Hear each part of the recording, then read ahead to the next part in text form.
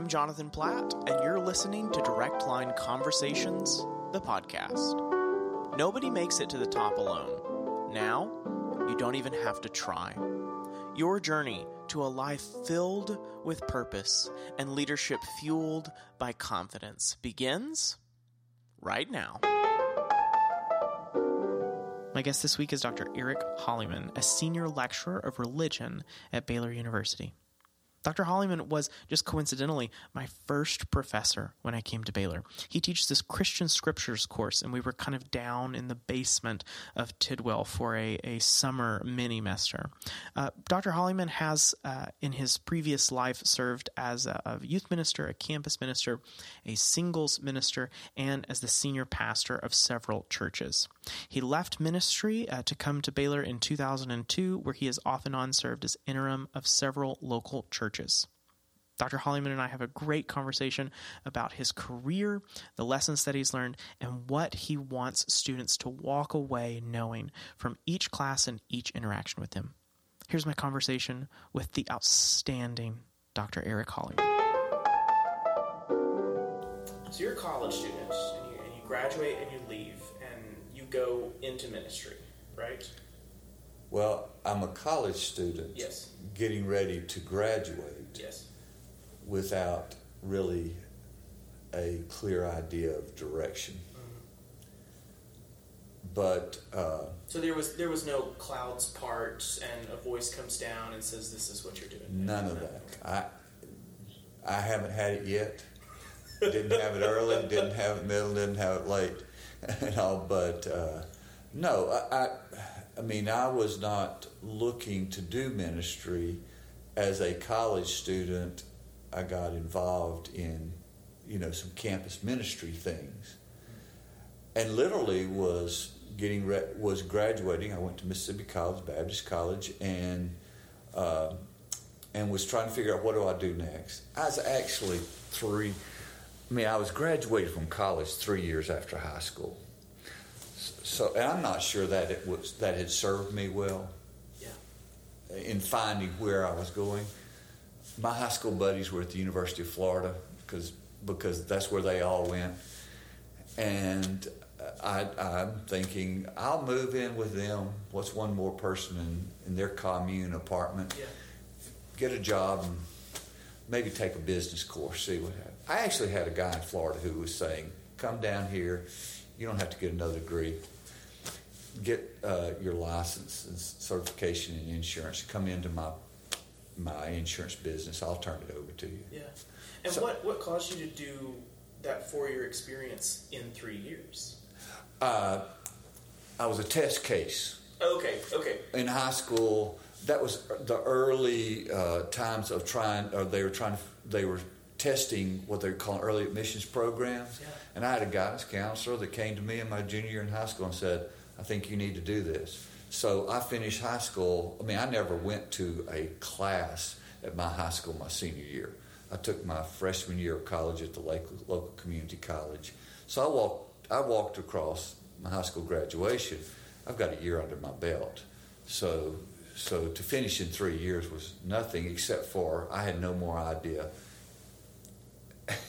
about where I was going and all. But a couple of people who seemed to know better, and maybe God was speaking out loud to them.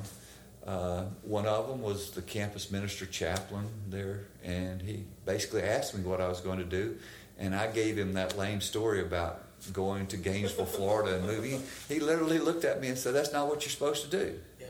And he said, "You're either supposed to go to seminary or work in a church. I want you to come see me in my office. There is a church in South Mississippi that needs a 10-week summer youth minister. I want you to go talk to him." So, and then I had a good friend, and he had gone to New Orleans Seminary. He asked the same question. He said, "If anybody's supposed to go to seminary, you're supposed to go." So, I'm thinking Gainesville, and the next thing I know, I'm in Lucedale, Mississippi, talking to the youth minister search team for a 10-week job. Jonathan, I have never, I'm small town. I had never had a youth minister. Yeah. And I'm talking to them about being their youth minister. And I go down. I didn't know anything about being a youth minister, but I loved to play. Yeah. And I could throw in a devotional here and there. And so I survived 10 weeks, and they said, if you would go to New Orleans Seminary, 2.5 hours away, we'll help pay for it, and you can come back on weekends. We've been thinking about moving from just summer to, and you could be our. And I go, I don't have I don't have any reason to say no. I don't have a job in Gainesville and everything, and they treated me so well. So I applied. Next thing I know, I'm in New Orleans Seminary doing a Master of Divinity. Yeah. And what year did you start at New Orleans? That would be the fall of 1976. Okay. They were on this quirky system. They had a semester, but they divided it into 2 parts. Yeah. Instead of taking 4 classes for the whole semester, you took 2 classes for 8 weeks and 2 classes for 8 weeks. Okay. And so, literally, that summer, playing softball and all that stuff you do in churches and everything, I didn't know, but I messed up my back. In July, the pastor of the church literally took me to the doctor because I was stooped over, and the local physician in town said, "You've got a ruptured disc and you got to go in the hospital." I said, "I can't do that. I'm a youth minister. Yeah. You can't do youth ministry for the hospital." I said, "Tell me what I can't do, and as soon as I'm finished, I'll go home to Florida." So I went home to Florida in August and got put in the hospital like this, and after 7 days of being in a hospital bed, they did surgery for a ruptured disc. So I missed the first 8 weeks of that semester, but I could come in October and start. And I started. Okay. I started that October and went back to that church on weekends and do that. So that was kind of how. And of course, as soon as I'm in seminary, now I'm beginning to think more seriously about, okay, where is this taking me? Where is this road taking me? Yeah. And where did that take you? How many years were you in ministry? Well, what happened was, so during that first year there, that campus minister, remember, that had told me, "You're not supposed to go to Gainesville. You're supposed to go to seminary. Go talk to this church." He called me up and said, "Look, every year I have basically a graduate assistant. That's what they called it and everything. You get a part-time salary. Would you mind taking a year off from seminary and come being my graduate assistant?" Again, I really didn't know where I was going in ministry, so why not? And I'm really a year ahead. I was one of the youngest people at New Orleans Seminary at that time because of that. So I took a year off and did this Baptist campus ministry stuff. Yeah. And it was. If youth ministry was good, this was great because now, I didn't have to deal with the parents all the time. You have the same enthusiasm. They like to play. Yeah. But you have a much more serious conversation developing because I was at that stage of, here I'm getting an education and this is costing a lot more than high school. And,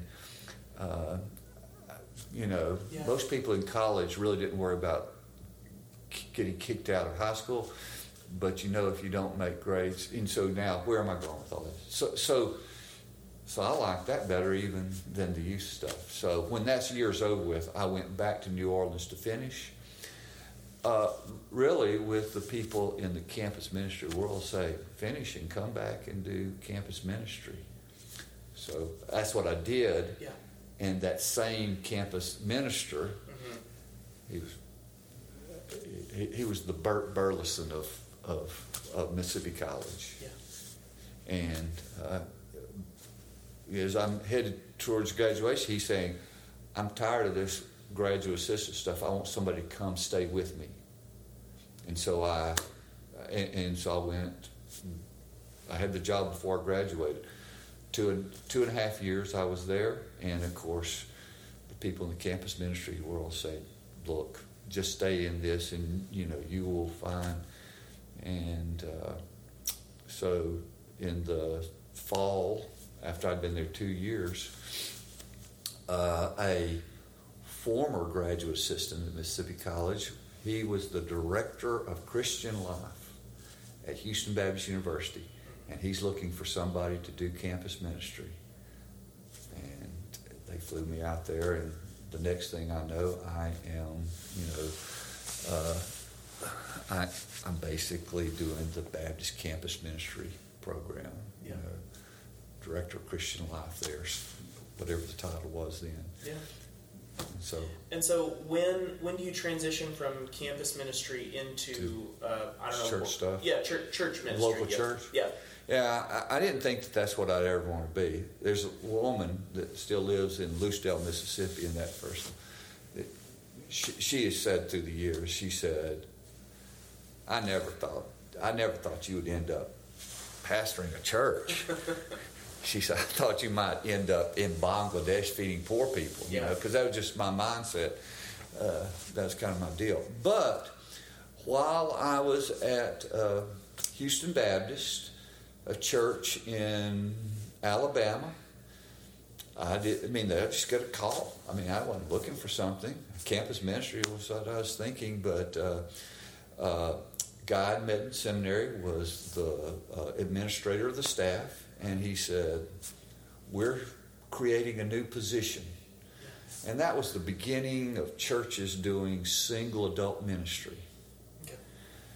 And he said, we're creating a combination position, and he says, no one's gone to school and trained for this. And he said, we finally just started going, who do we know that we think fits the position? It was associate pastor, responsibilities, ministers, single adults, and church counselor. Okay. A lot of balls to juggle. A lot of balls, but and nobody's ever done this in that church, and not many churches. But here was a significant sized church in southeast Alabama. How big is significant size? Oh, they probably were running. They were probably running 1,200 plus in worship, and more than that, in their Bible study, Sunday school stuff, and it was doctors, lawyers. They, you've seen it. You're from East Texas, Yeah. Well, that's why I wanted to ask what significant is. Because significant for me is 300 people. Yeah. So 1,200 is... But a very nice worship center. They had the Family Life Center, all that stuff and everything. But I go there, John, and honestly, I wasn't prepared for this, but single adults has to be the most diverse group I've ever dealt with. Because, this were anybody out of college. And when they had started this, they had so many, that's why they said, we need somebody to pay attention to this group and do ministry with them. But they had all these what we would call senior adults, and that's funny because now I'm in that category, that, for various reasons, never married, widowed, divorced, whatever, and they go, if you're starting something for single adults, that's what we are. And they came, so I had... And of course, you're going to have those in that area that socially deficient. I don't mean to offend anybody, but that impacts jobs. Ability to form and sustain relationships. And then, I had in this successful lawyers. I had a bank president. I had a lady in this that, she was in her early 50s, and she was the leading State Farm salesperson for 1/4 of Alabama. Wow. For the southeastern quadrant of Alabama. Yeah. And so you got everything in between. And so I'm doing that. I went there. I never looked for that, and what happened there, a couple of things. One is I've been trying to stay away from the local church as far as a ministry position.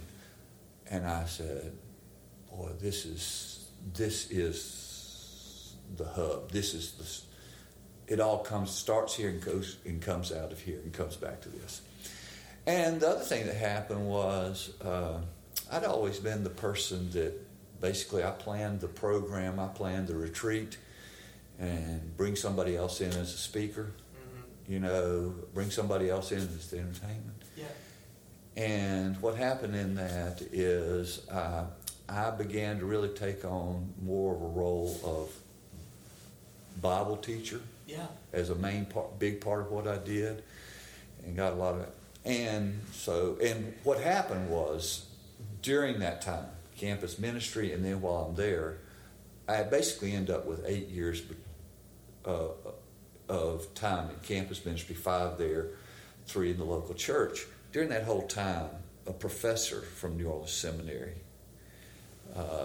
who was the leading preaching professor, pastoral ministry stuff, he had always been saying, come back and do work with me. And but I hadn't done it because if you're going to do PhD work, you have to find something you love and care about. Yeah.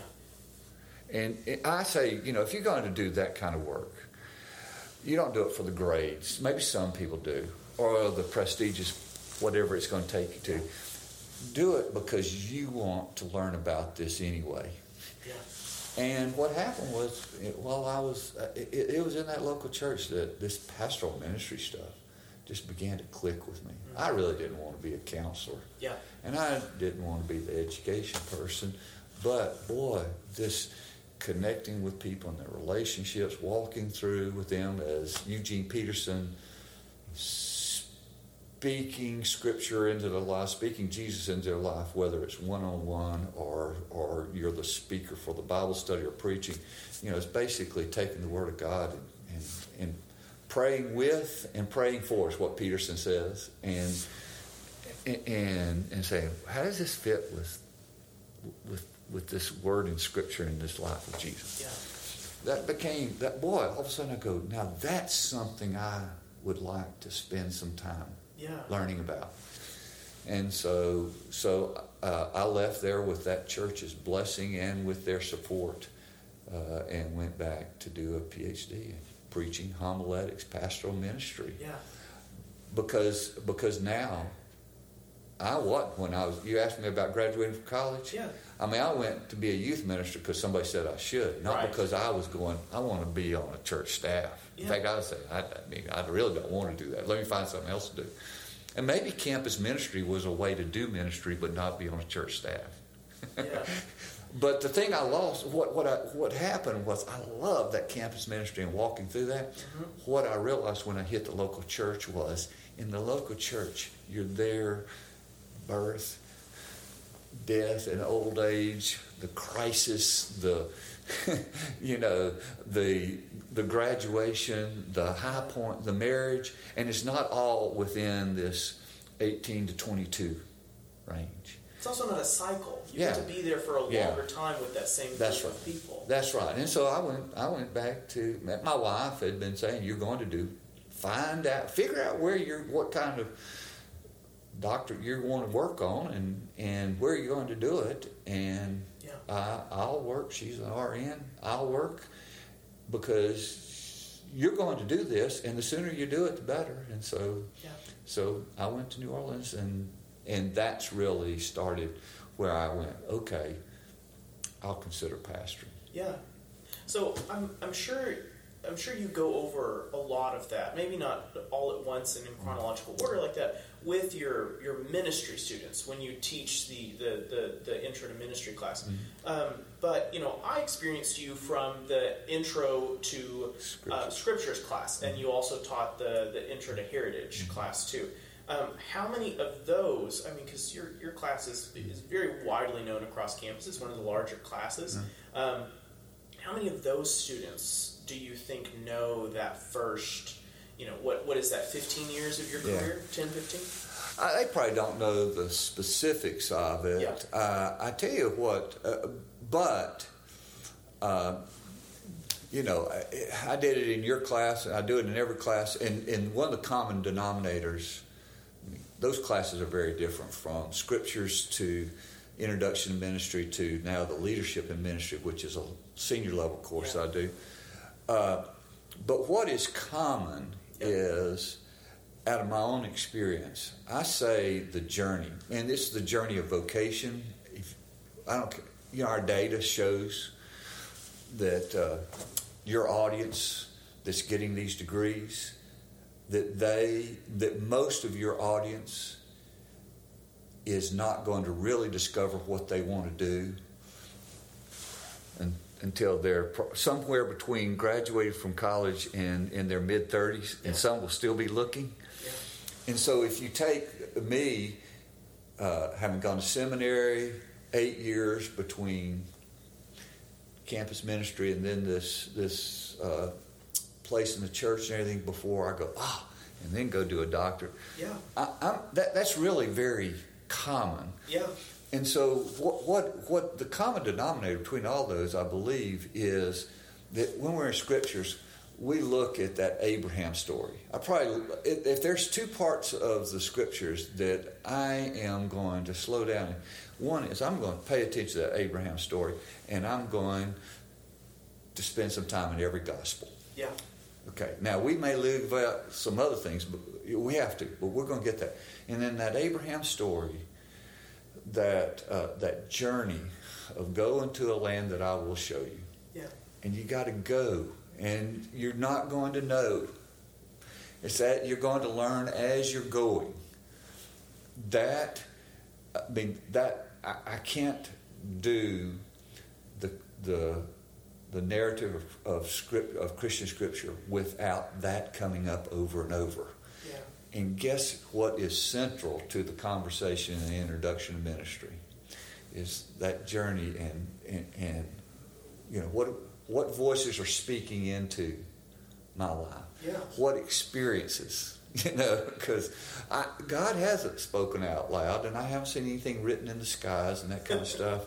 But what I have found is, if God has spoken in a loud way, it has been two ways. One, these people that know me and that I trust and can be honest with me, speaking in my life, and just getting out and doing ministry and going, man, there's a lot to learn here. But you know what? Yeah.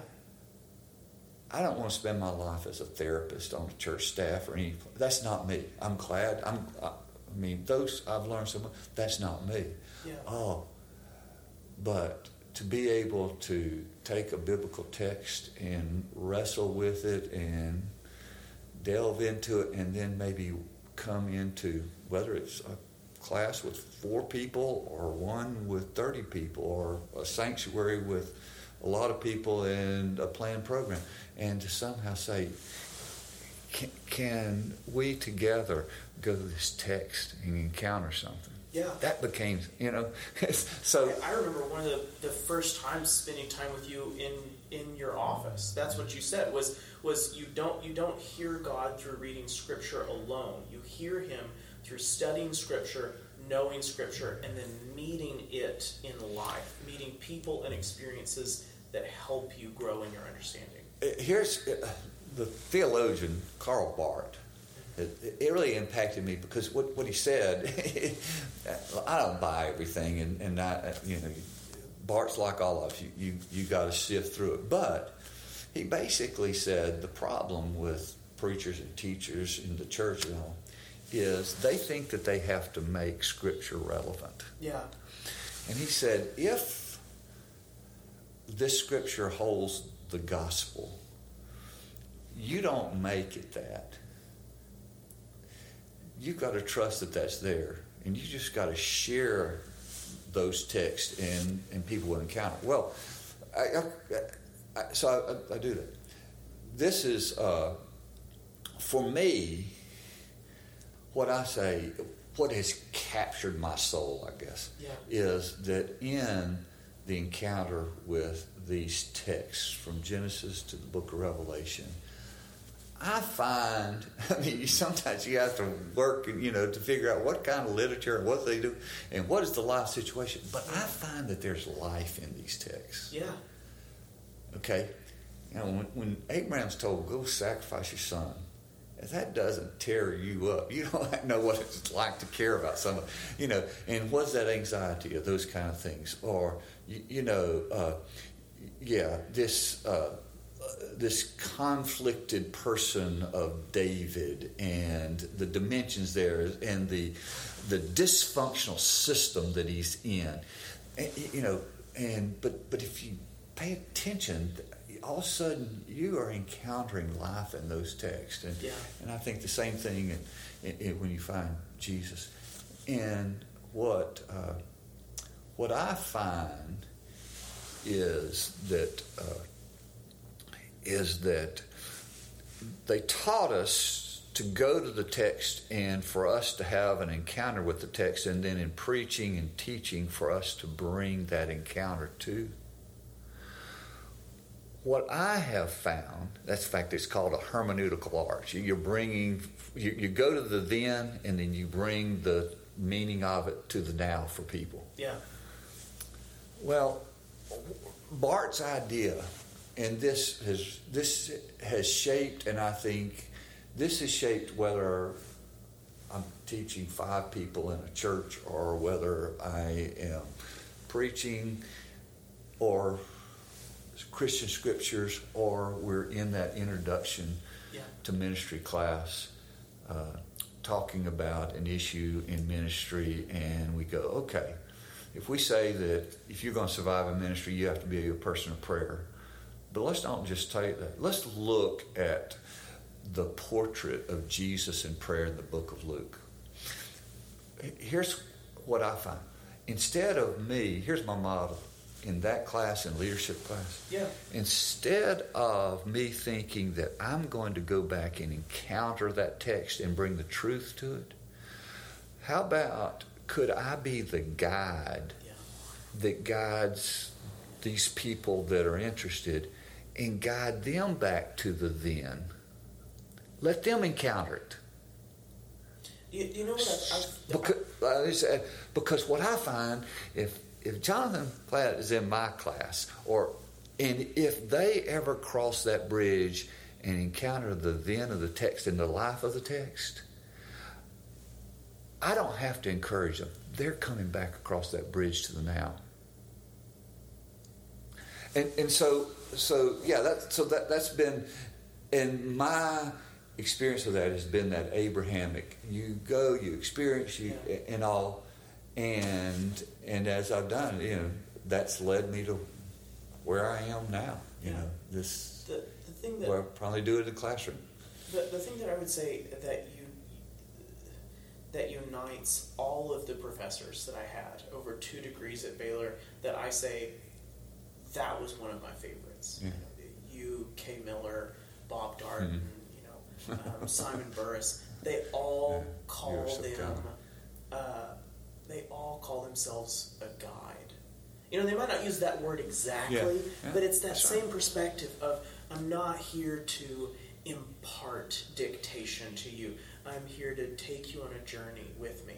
And while we're on classes, and it may be a hard thing to decide, but which one of those classes did you enjoy most, kind of connected to this next question of which class do you think you got to be the guide the most in, and does that overlap? Well, first of all, let me say, my favorite class from the beginning to this time to when I walk out the door now has been to teach Christian scriptures.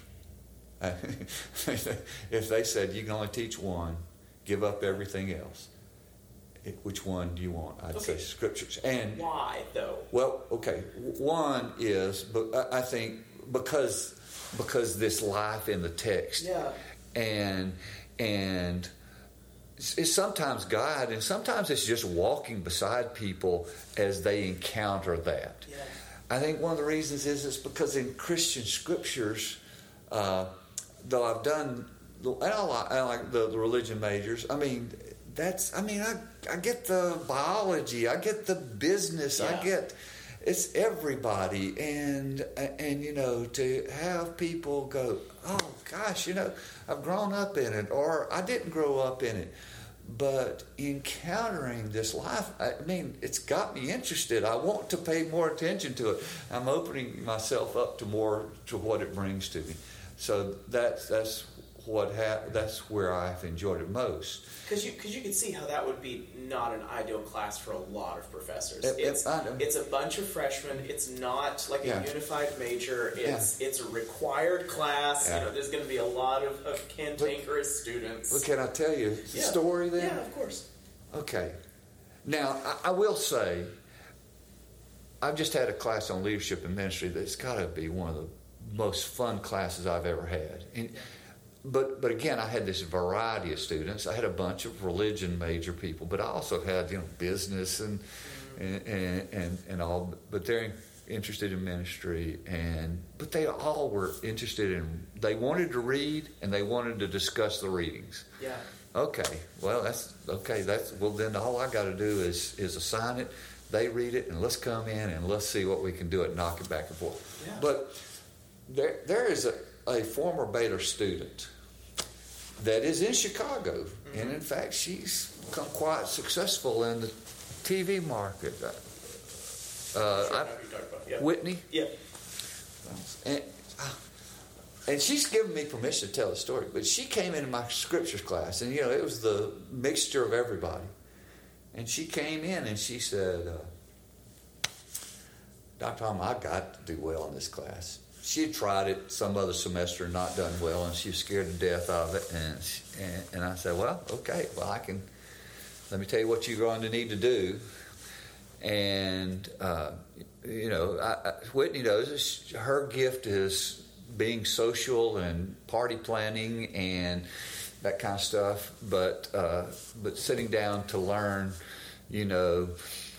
16 significant dates associated with the Hebrew Bible narrative and then the New Testament is not her. Yeah. But she did, and I will say she basically did everything I told her to do. So rewrite her notes. Come in every 2 weeks and ask me about anything she didn't understand. I've never seen anybody so disciplined. I don't want to break any federal laws, but she's given me permission to tell her story. You know what she made in my class? She made the lowest B possible in that class. In fact, it would be a B- today. Yeah. That's what she made in that class. But here's what I say about Whitney. I've had a lot of people make A's. And they may have learned something, and some of them, they already knew it all. They didn't need me or something, But I'm not sure I've ever had a student learn more than Whitney did. Yeah. And more importantly, in the midst of that learning, we got to have a significant conversation about her life and how, and her life has had some ups and downs, and she came out of a family with struggles and things like that. And so whatever she made on the test in that grade, it's unbelievable. She learned a lot more than she ever thought she could, But more than that, we developed a conversation where she trusted to say some things and reveal some struggles, and it was in the context of how does that fit with these materials and these stories we're reading and about becoming a healthier human being and receiving the grace that we all need to do that. And so I think I say scriptures because it gives me a chance to concentrate in the biblical text the most. Yeah. And in scriptures, I get the most diverse group of students. Yeah. And I love that. Yeah. However, I have to say, those other classes that we're talking about,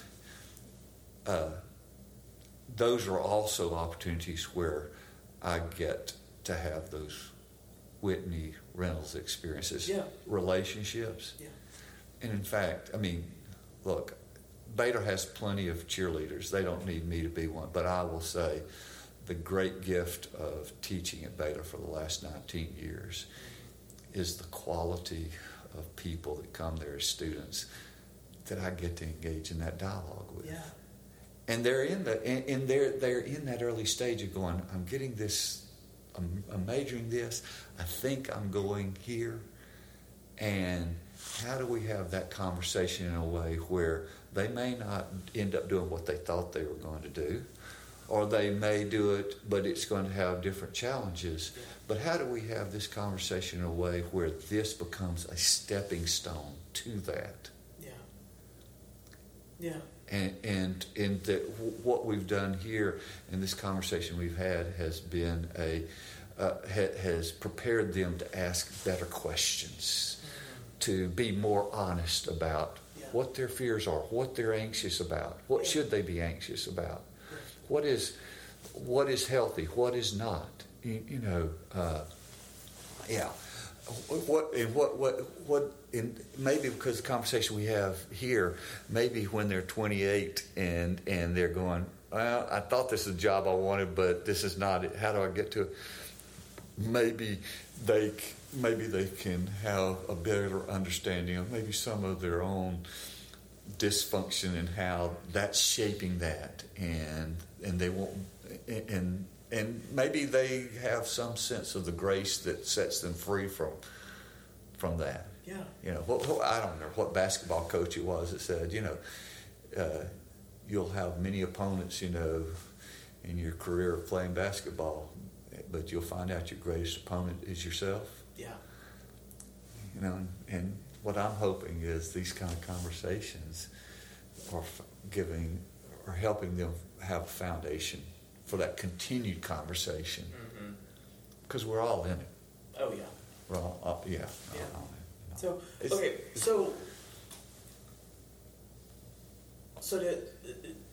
two more questions. Okay. Okay, I'll go with the okay. So you're 2 years away from a totally different season of life, like a totally different season of life. Yeah.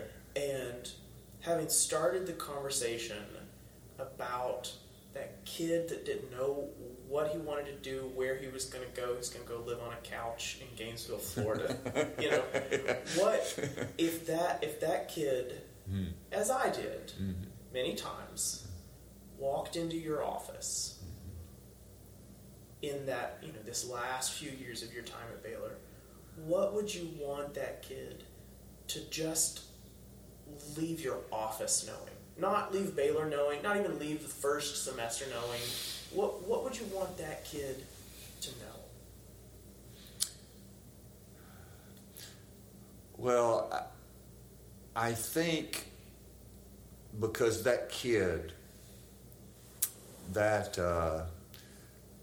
20-year-old who was finishing college 3 years out of high school was there because I mean he had some abilities, and other people saw that, and it said, go ahead and start college and those kind of things. But I don't think what some of those people recognized was how insecure.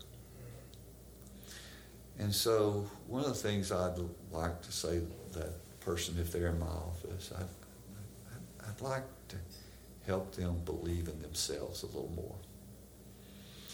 Yeah.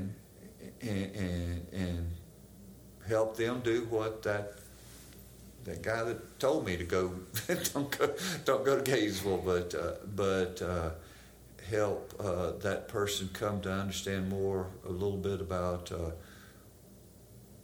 what were their struggles with. You know, there's that story of Jacob returning and having to face his brother Esau. It's fascinating because he's coming back and he expects his great struggle to be with his brother Esau. And when you read that story, Esau ends up hugging him, but he wrestles through the night somehow with the presence of God. There's where his struggle is. And so what I would like to do is, if that student walks in my class, or in my office, I would like to help them with some of that not believing in themselves, low self-esteem, that kind of stuff. And I would like to, if at all possible, help them discern what is their real struggle with, because often we imagine this is what it is and it's something else, right? So I think that's what I would like to do. And because of who I was, I would like to, I don't want to project myself on other people, but for those of us who often don't believe in ourselves, we have those. There's this fear of success. It's that you feel like an imposter already. Mm-hmm. More success is going to make me feel like even more of an imposter, and that's always been a struggle. That is very insightful. That idea, and I think that's particularly true of people in ministry, because you are always trying to project, and then there's what everybody expects and wants you to be, and you want to be in what you know you are. Yeah. So yes, exactly. And I also think we sometimes are afraid to try things and go. How hard is it to be successful sleeping on a friend's couch in Gainesville, Florida, right? Yeah. But to go try to do another degree, to, when my wife, she was the courageous one. Look, figure it out. Let's go. We will live in a small apartment. I will work and pay for it. Those kinds of things. Okay, that's a challenge. The problem is, I'm sitting there going, can I do it? Not only, what if they find out I'm an imposter? Because the worst kind of imposter is, what if I get there and I can't be successful? Yeah. What if I fail at it? Yeah. And I would like to help that student go, it's okay, go. You can't do it. And yeah, there are going to be some things you fail at. But guess what? It's when you try some things and fail at some things, you find out what you can be successful in. Do you still struggle with that imposter syndrome? Oh, yes. How does it play out as somebody who, you have dozens and dozens, and over the years, hundreds of students looking up to you, and you're successful at what you do. You're at the peak of what you do. How does that imposter syndrome creep in? Well, it's always been there. I don't know anybody, particularly in the local church, in ministry, that doesn't struggle with this. That's them. Yeah. Asking about you. Yeah. And I had this there. What if they really knew what I thought about, and particularly, the subjects that are bombs and that kind of stuff, and all. And so, it goes off particularly when, some student comes up and tells me how wonderful I am, and I go, yeah, but you don't know what I think about, these politics and that kind of stuff. So anyway, so yes, I think you struggle with that, I think having colleagues that one can be honest and real with makes a big difference. I think having a family, you go home and you look at the mirror and in our family, who we are comes out. Yeah. And if we deal with it healthy there, in healthy ways, if we can grow, if if we, can be, not obviously completely honest, but if we're on that, we've got a better chance of being that when we go out into other places. But honestly, again, I think there's been no doubt. When I came out of the local church to teach, I had a little bit of that survivor guilt in that, I'm like the guy who's come from the trenches in a war, and now I'm in Washington at a safe desk, and I feel guilty because my buddies are back there. There was a part of that, of me. But there is no doubt that this classroom and what Baylor has given me as a gift to be able to do has been a much better fit for me. And the one thing I have found, maybe it's the diversity, and it's not that college students don't struggle with false selves and everything, but I think there is such a diversity, and it's a time of experience. I just find that it has been easier to be honest with students than it was often. Yeah. I guarantee one of the reasons is because I guarantee you, when I'm teaching that scriptures class, if it's 60, which is the standard, and you've got every kind of major in there, or the super section auditorium class I've often taught 240, you've got everything in the world.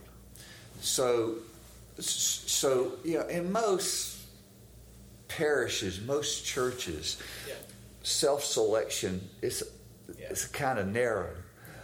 But there's something about this environment that I've been given that I think helps me be a little bit more true to myself, and therefore with this imposter stuff. That makes sense. Did you ever get to talk to your dad about that survivor's guilt?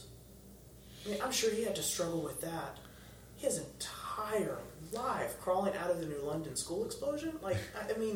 Did he ever talk about that? Did y'all ever get to? Well, since knowing people who did what your dad did. Yeah. I've heard those words. Yeah. Well, that is a fascinating story, as you well know, that whole New London explosion thing. And part of the fascinating part of that story is, and the whole community tells it this way. It has to be now the offspring of the survivors. But one of the fascinating things was how, in a sense, that whole community put a lid on particularly the emotions of that story. And, it's a few years after that my grandfather, who worked for Sun Oil Company, took a job somewhere else in Texas, and my dad said, in fact, it's on the New London Museum somewhere and everything, my dad said that he believed his parents thought that maybe if they left New London, they could escape the pain. But they left, and they found out because they took their hearts with them. They took the pain with them. But what is fascinating, my dad never said anything like that until, I don't remember how many, but it's years later, and a group of people in that area said, we need to have a reunion, and we need to start bringing back some of these survivors. And all of a sudden, they started having every 2 years this memorial service, and these people from these families started coming back and said, I have not talked about this in 50 years. Yeah. Now, we call that today PTSD, don't we? Yeah. And so he never said anything like the survivor's guilt. Yeah. Although I think there was this. I think if we don't have time, if we want his story, we want to deal with it and everything. Part of it would be to go back and say, okay, what happens in a family where there's two children? The daughter dies when she's in 5th grade, and so she immediately gets sainthood, right? Yeah. So she immediately gets that. So what's the son going to do? Well, I wonder if that could have impacted his journey into ministry. Yeah. because that's hard competition there. So I mean, in that there's something about being the survivor, and the one that gets to go on living, that is impacting that kind of stuff. But I mean, when you ask about him, I mean, he is from New London, and then World War II. Mm-hmm. His father fought in the trench warfare of World War I. One of the things that we all knew is my grandfather never talked about that, because that generation, what do? You come back from that hill and you zip it up. My dad, New London, the whole town. It wasn't the whole community is part of it. And then he's in World War II. Yeah. All of that. So there wasn't a lot of sharing or anything until then. That kind of New London stuff happened. But I don't think that my dad becoming a pastor can be separated from all of that. Yeah. But he was not from that generation that processed that. Yeah. And one of the reasons you didn't process it because you didn't. Yeah. So then how did you process that survivorship? Was it through those colleagues? Was it through... You talk about when I came to... Yes. And I don't mean to compare leaving and going into... I don't mean to compare ministry to professor to surviving a war or a traumatic explosion. Luckily I've had people that influenced me and said, hey, you pay attention to what you're feeling and that kind of stuff. But, I mean, my wife and I had been in a community where, I was the pastor, but this was our community that we walked through life with and everything, and our children are still in the school system and that kind of stuff. And all of a sudden I'm at Baylor. I can't go to that church. I can't do that. They're in a process of trying to find another. My shadow has to diminish, but I don't think we realized how much we would grieve not being with our friends, and I don't think my wife would buy it. So we're in that first semester. I'm teaching, and we're trying to figure out what church we're going to go to, and immediately nothing's working for us. I don't think it's because where we're going, these churches are anything. It is that we're still too much full of grief. And we're driving one Sunday, going to church whatever the next place to try out is, and we happen to have the radio on, and the service at the church where I'd been pastor is on. Jonathan, my wife, just reaches over and turns it off. And a tear's coming down. And all of a sudden we realize here are people we've been sharing life with, and they're still getting together and sharing life, but because of this decision we've made of transitioning, we can't go. Whether it is the funeral or I went to funerals and everything, but we can't go be with them in their major gatherings and share life there.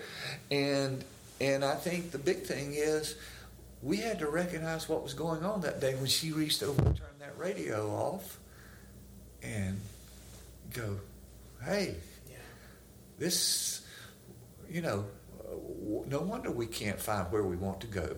Yeah. We're still grieving. We're like the person whose marriage has ended, death or whatever, and trying to get immediately and not recognizing the grief that's going on. So I think that's what happened. And I recognize it because I heard a colleague of mine who had been a Vietnam veteran talking about his survivor guilt. Yeah. And he was applying it to when he left the local church to come. And he said, I felt this one. And I'm going, my goodness, there it is. Yeah.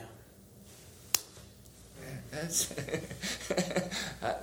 and I think it took me a year to now. One of the things that helped probably was, after I'd been doing this a couple of years, some churches came along and said, hey, come be an interim. And all of a sudden, you're there and you're walking through the events of their lives, and all of a sudden, you just went there to supply preach, but you're doing a funeral because somebody dies during that time, or that kind of stuff, and so you're getting a little bit of that. But I will say, from the time I started, there was never a time where this gift, as I keep saying, that I was given to get to do what I've been doing for the last 19 years. My wife and I have said, this fits me. This fits me better. I've been much better at this. And I've had my, there are my flaws as a teacher and everything, but this has been such a wonderful fit for me over the local church. But I can't imagine doing what I'm doing without having spent, that 12 years pastoring different places, those years as that single adult minister and counselor. I had no idea what I was doing, but it's filled with those experiences of walking with life through people, and as I said, doing what Eugene Peterson said. Ultimately, you can phrase it different ways, but one-on-one and other things, just basically praying with and praying for and trying to speak the name of Jesus in life. But I do want to say, I think that there was this wealth of experience that I would have never had if I hadn't been in the local church, that maybe I don't have a lot of, but I think shaped me. Sure. Because, in the local church, I did get to be there and walk through the struggles in life where people, I can't tell you how many times in the church I had somebody come in and say to me, they're in their 30s, they're in their 40s, they're in their 50s, I hate the job I'm doing. I'm thinking about changing, but I don't want to bankrupt my family. I mean that kind of thing. But I also got shaped by the fact, a family calls and says, a hurricane. Well, I knew it too. We didn't have electricity, but this hurricane, they live 90 miles away. We can't get out of where we live. And Mom, your church member is in the hospital, and they're saying she's going to die. Will you go be there? Yeah. And they can't be there, but I'm there when she takes her last breath. And, to be in a family, in the hospital when the matriarch of the family, and literally she dies while we're in a circle praying, that kind of stuff, to be there when, somebody says, come to the hospital, and you get there. Why is your son back there? Well, he was shot in the head, and they're trying to figure out all of that stuff. But to also be there when, hey, would you come perform the marriage of our daughter? And where if there are tears, it's joy and it's celebration. Or that person that they called you and said, come to the hospital, he's going to die. He doesn't die. He's had a stroke. And you think, well, it'll never be the same. But you watch over 3 years and see what physical therapy can do. And all of a sudden, that person is back doing all kinds. And I can't imagine, at least teaching what I teach and doing what I'm doing, without having those formative experiences. And I don't know where I would have gotten them. Well, I'm so glad you had those experiences. I'm so glad that it shaped you. I'm so glad that this career is such a great fit for you, because I can't imagine my Baylor career beginning with anyone else than in any other class.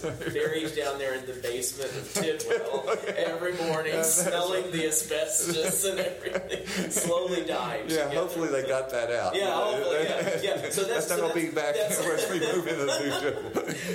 That's my last question. Is what's it been like to not have the best office on campus for over a year now? Because at least the best view. First they kick you out, and now they strip your building out. Oh, I know. Where's your office on campus now? I'm in Cashion. Okay. And it's a temporary thing, you know, And so, this semester I've had a class over in Hankamer and Foster and one in Cashion, and also that's been a different experience. But look, I wouldn't have said this is the way I want to live this year, but I don't know any of us that chose COVID, and no one knew that. I don't think the people that planned the renovation of Tidwell thought that a pandemic was going at the same time, and the dynamics of it. But you're right. You are right. You remember correctly. I had the Chamber of Commerce view from that 5th floor of Tidwell out over the campus, and it was gorgeous at any time. In fact, I chose that office because of that view, because there's only one other office that was open, and it was in the basement when I came, and I chose the smaller office because of that view, and it was then just absolutely glorious when the sun was going down and the lights came up, or when it was or in the morning on it. So anyway. But I have no idea where I will be in Tidwell when we go back. You're not going to fight for that office? You're going to throw somebody down? I don't think it matters. I think, in fact, we laugh. I think Dr. Bellinger, our chair, who's retiring this month, I think he's assigned and where we will each be. And then by the time it's revealed to us in July or sometime, he's going to be at his cabin in North Carolina, where none of us can do. So anyway, but hey, but I got 18 years of that glorious view you're talking about, which was great, and but as you well know, on the 5th and 6th floors at that time, you couldn't get there by an elevator. So you could take an elevator to the 4th floor, but you still had to climb stairs. So it was a little bit of a maze. Doing it. Well, Dr. Holliman, thank you so much. I've enjoyed our time. I hope you can make something out of this. I'm Jonathan Platt, and you've been listening to Direct Line Conversations, the podcast, brought to you by Baylor Line Foundation. You can follow us on Instagram, LinkedIn, and Facebook. And if you haven't, hop on over to wherever you're listening to this and follow, leave a rating, and a review. It really does help. Join me next week for another Direct Line Conversation. Thanks for listening.